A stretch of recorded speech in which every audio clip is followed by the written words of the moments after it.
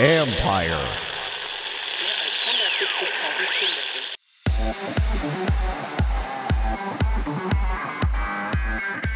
The big dance is ready to tip as safely as possible. We went and said, what do we need to be able to help people do these things safely? And as the CDC was releasing the 6 feet, 15 minutes of contact time, we realized that our device could be tweaked and changed. That's Jim Garofalo, Executive Vice President at Kinexon, who's trying to help one of the biggest sporting events on Earth get through as safely as humanly possible. This is the Future Sport Podcast. I'm Bram Weinstein.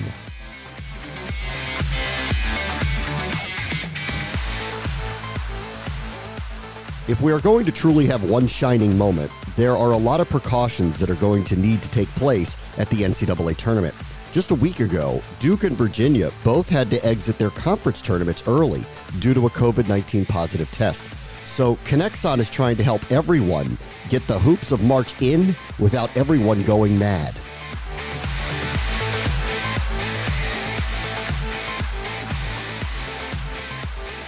Our guest this week is Jim Garofalo, who is the Executive Vice President at Kinexon, who is working diligently with sports teams and venues across the world, but is really focused on the NCAA tournament, where their safe zone is trying to keep the players and everyone safe during the pandemic. Hey, Jim, how are you? Thanks for joining us. Hey, Brent, thanks so much for having me. It's a pleasure to talk to you today. This has been quite a year. Can you kind of talk about Kinexon as they try to help everyone deal with COVID-19? Yeah, it's been a roller coaster of a year, that's for sure. And I think the positive for Kinexon's side of it here is that we've been able to, in the best characterization is create kind of a pivot in our product offering. We were a company that was primarily known for performance tracking, worrying about speeds, accelerations, positional data that performance directors and data analytic individuals are looking at from a day in and day out perspective. We were able to take our product and kind of strip it down to its simplest form and have a product now that is able to deliver information on proximity. So we're able to say athlete A and athlete B are X distance from each other, and they spent this amount of time and that information. So we've had a pretty exciting year as far as being able to help out individuals during the times that we're in. But it's certainly been something that we're pretty proud of and been able to help keep people on the field. When did the pivot happen? Was it obvious to you and immediate? Because I think the world took a step back and said, okay, we're going to shut down for a short period of time. But I don't think anyone at least hoped that we'd be sitting here a year later talking about these things again. Can you kind of take me through how the company perceived the pivot and why to jump in and try to help teams out this way? Yeah, I think it was, I think the first conversations for us happened on this probably around the late April last year, early May, when we started to see that, some organizations, some manufacturing facilities were starting to go back to work, and having a company that works in both areas, both in the industrial side of it and sports, we saw the need there, and the technology that we'd worked in, ultra wideband is known as an extremely precise and accurate type of delivery mechanism, right? So we went and said, what do we need to be able to help people do these things safely? And as the CDC was releasing the 6 feet, 15 minutes of contact time, we realized that our device could be tweaked and changed to be able to help people, one, kind of give them that either that visual indicator that they're within 6 feet of somebody by a red flashing light, or that audible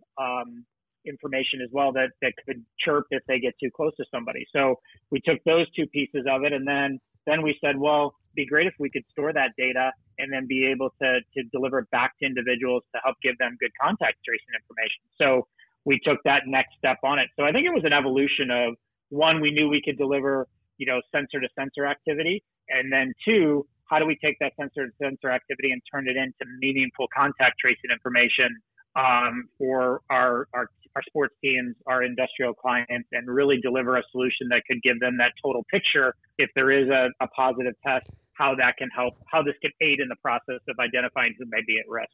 Had the company thought about this at all previously? Everyone's being revisionist because you'll see clips of Dr. Fauci or whoever saying things 5, 6, 7 years ago. What I'm worried about is something like this, a respiratory disease that is transmissible at the rate that it is, and it shuts the world economy down because it overfloods medical centers. Had you all thought about this as a company, or did it take the actual pandemic occurring to get you thinking this way? I think I'd be lying to say if we knew that we were going to have this functionality and it was going to be able to deliver this in the means with which we are today. I think we always knew that we could get sensor to sensor contacts and sensor to sensor activity, and we knew that positional information is a space that we've worked in for a long time. So I think we always knew that this capability was there, but I don't think we ever were able to harness truly how you could use it at that, for in the environments we played. I mean, sports, you can think of different ways that spacing would be important for individuals and be able to do it, but truly having a device that would give you a visual cue or an audible cue if you got too close to each other, we just didn't see that application in sport at the time. So I think we've always known that we could do this. I think this just kind of unearthed the way that, that was going to be beneficial and to the marketplace at a time where people really needed it. What's amazing is I watched a lot of this type of stuff firsthand because I am the voice of the Washington football team. So I was going to practices and there were the beeps going off when the players got too close to one another. And it was effective and dystopian all at the same time. Like watching both of those things happen in real time where the players were, like literally trying not to get close to one another in a sport where it's impossible not to be close to one another and then being warned about it. I mean, it really it's wild to actually see it like happen. Yeah. And we saw some adjustments too, as we went along. I think as with any company that's kind of creating a brand new use case in the market, like you're going to learn and you're going to see what works, what doesn't. We learned a lot from the NBA bubble, and how the programming was set on the devices and what we wanted to do there. And we took those learnings and applied them to the NFL use case as you just described. And I think early on there probably was a lot of that alarms and alerts and things of that nature happening. But as we went on, we realized that, okay, the athletes have to be handled in a certain way with their devices.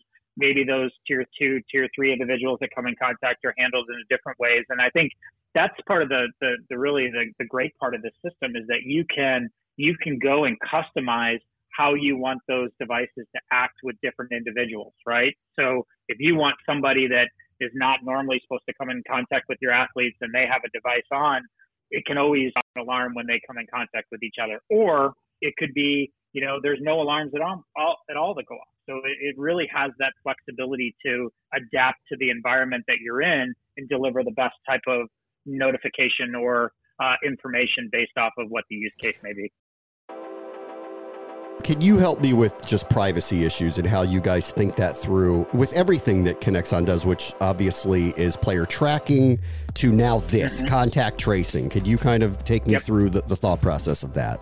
Yeah, I think the beauty of the devices we're working on right now is that we don't store any sensitive information about the athletes. So we don't need birth dates. We don't need, social security numbers. We don't need heights. We don't need weights. We strictly have an athlete name or a pseudonym. Like we have a lot of our clients that work strictly in I'm going to be, men's basketball, number 1, number 2, number 3, number 4. So we have ways that we can work in different environments. If they want to have the names in there, they can. If they want to have pseudonyms, they certainly can do that. And then, the other thing about it too is that we're not collecting physical location information. So really it's about sensor to sensor activity. So if you and I are on the practice field together, we're only going to be able to see, or anybody's only going to be able to see that we had contact with each other at this point in time, at this distance, and for this long.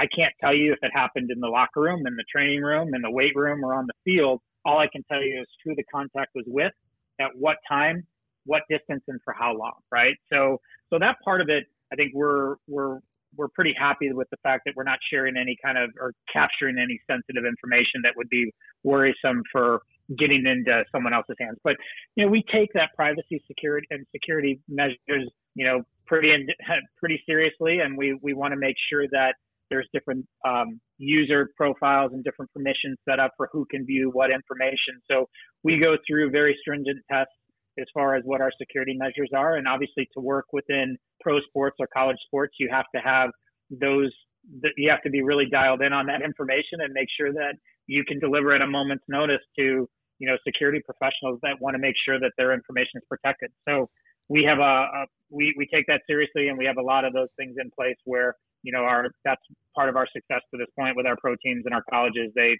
trust that we're handling their data in the right way and that we're utilizing it in the right way as well. You mentioned the NBA bubble. What an interesting test case in general to look at society, correct? If we were to figure out a way to get different sectors of the population kind of bubbled, might be the wrong word for it, but essentially away from one another in a case like this, and you were working directly with the NBA and the teams in monitoring them in this environment, what can you tell us about that experience that you learned about being in a bubbled type environment? So many different use cases or so many different learnings from that, right? But I think the biggest thing for us is that, the devices and what the organization had set up, the NBA had set up prior to it worked, right? Like, I think that's the biggest testimonial to it, is that they had plans in place of how they tested and how they monitored individuals and to make sure that people were keeping good distance between each other.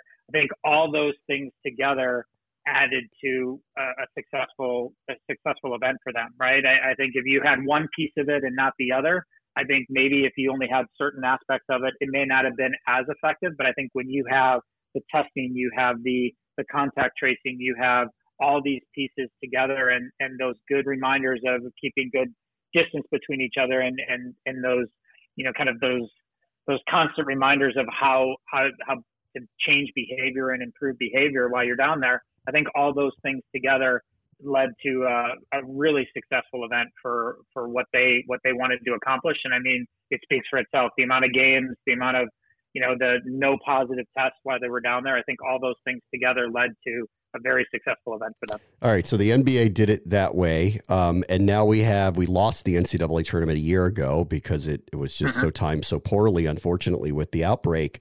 But here it is and it's back. And boy, this is a different environment. Yeah, they're not traveling all over the country, but all these teams are showing up in one location from all these different places. How are you guys working on navigating the NCAA tournament?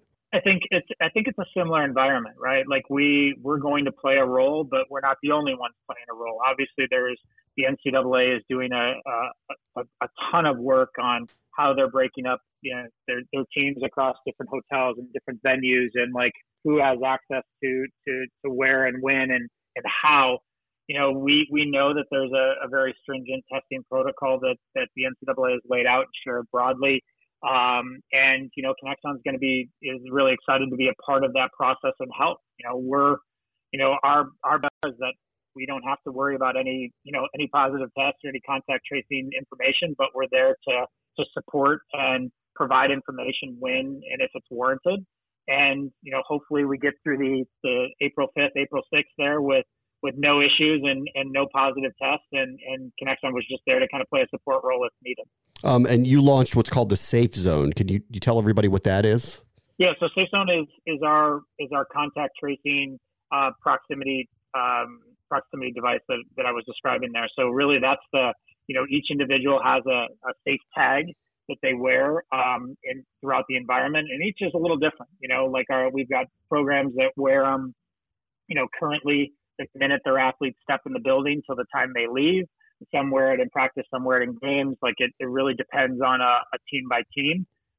You being so close to the NFL environment, you saw the policies there and how stringent that was. The minute you walk into the facility, you had the device on and you had to wear it throughout your activity there. So, we see, the safe tag, you see the safe tags everywhere with their athletes walking through the facility and how they wear them. But, really Safe Zone is kind of that platform as a whole. It's the tags, it's the contact tracing, it's the analytics, that all those things that go together that kind of provide what Safe Zone can deliver.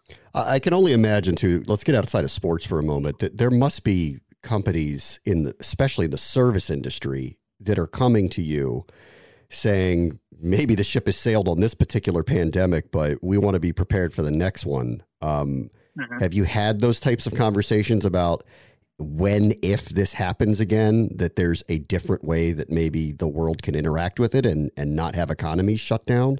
Yeah, I think we've had a variety of those type of conversations. I think everybody is kind of, if this has taught us one thing that this device can do, is it can reinforce good behavior, right? I think if let's say that we get through this, we get through it this summer and things are trending in the right direction. I do think there's going to be use cases where people are going to want to continue to make sure that they're emphasizing good behavior, whether that be in an athletic environment, whether that be in an industry or a service industry like you described. I think we've learned a lot here over the last 12, 13 months that show us how to spread and things that we can just be mindful of that can help prevent that for the future. So for us, we see continued usage of this product. Now, will people be using it for contact tracing all the time? Maybe not. Maybe it becomes more of a proximity device that just is a smart reminder that if you're within 6 feet of somebody, that you need to back up and kind of keep some distance there. So I think we're going to see this evolve a little bit. But yeah, a lot of people are planning we made it through this one and how are we going to set ourselves up for success if this should ever happen again? While we've had great success during this time, we certainly don't want to see another pandemic, and we don't want to see people have to deal with this again. So we'll arm them with the tools that, help, keep them safe and successful and keep everything open as much as possible. Jim Garofalo is the Executive Vice President at Connexon. Thank you so much for joining us. My pleasure. Thanks so much for having me. On the next Future Sport podcast, the modern America's Cup has become faster and more dangerous than ever. I think that we're in need in our sport to do something new, to go faster, basically, because as an athlete or as a competitor or a driver, the only thing you want to do every time, every year, you want to improve your performance. That's Max Serena, skipper of the Luna Rossa Prada Pirelli team, one of the challengers for the America's Cup. That will do it for this episode. As always, the future is now. This is the Future Sport Podcast. I'm Bram Weinstein. The Future Sport Podcast is brought to you by 3Advance, developers of sports tech apps that are AI-powered and UX-focused. So if you're looking to create some apps for your startup or your sports biz calls for some artificial or business intelligence, you should check out 3Advance. They're incredible. Go to 3advance.com. That's the number 3advance.com.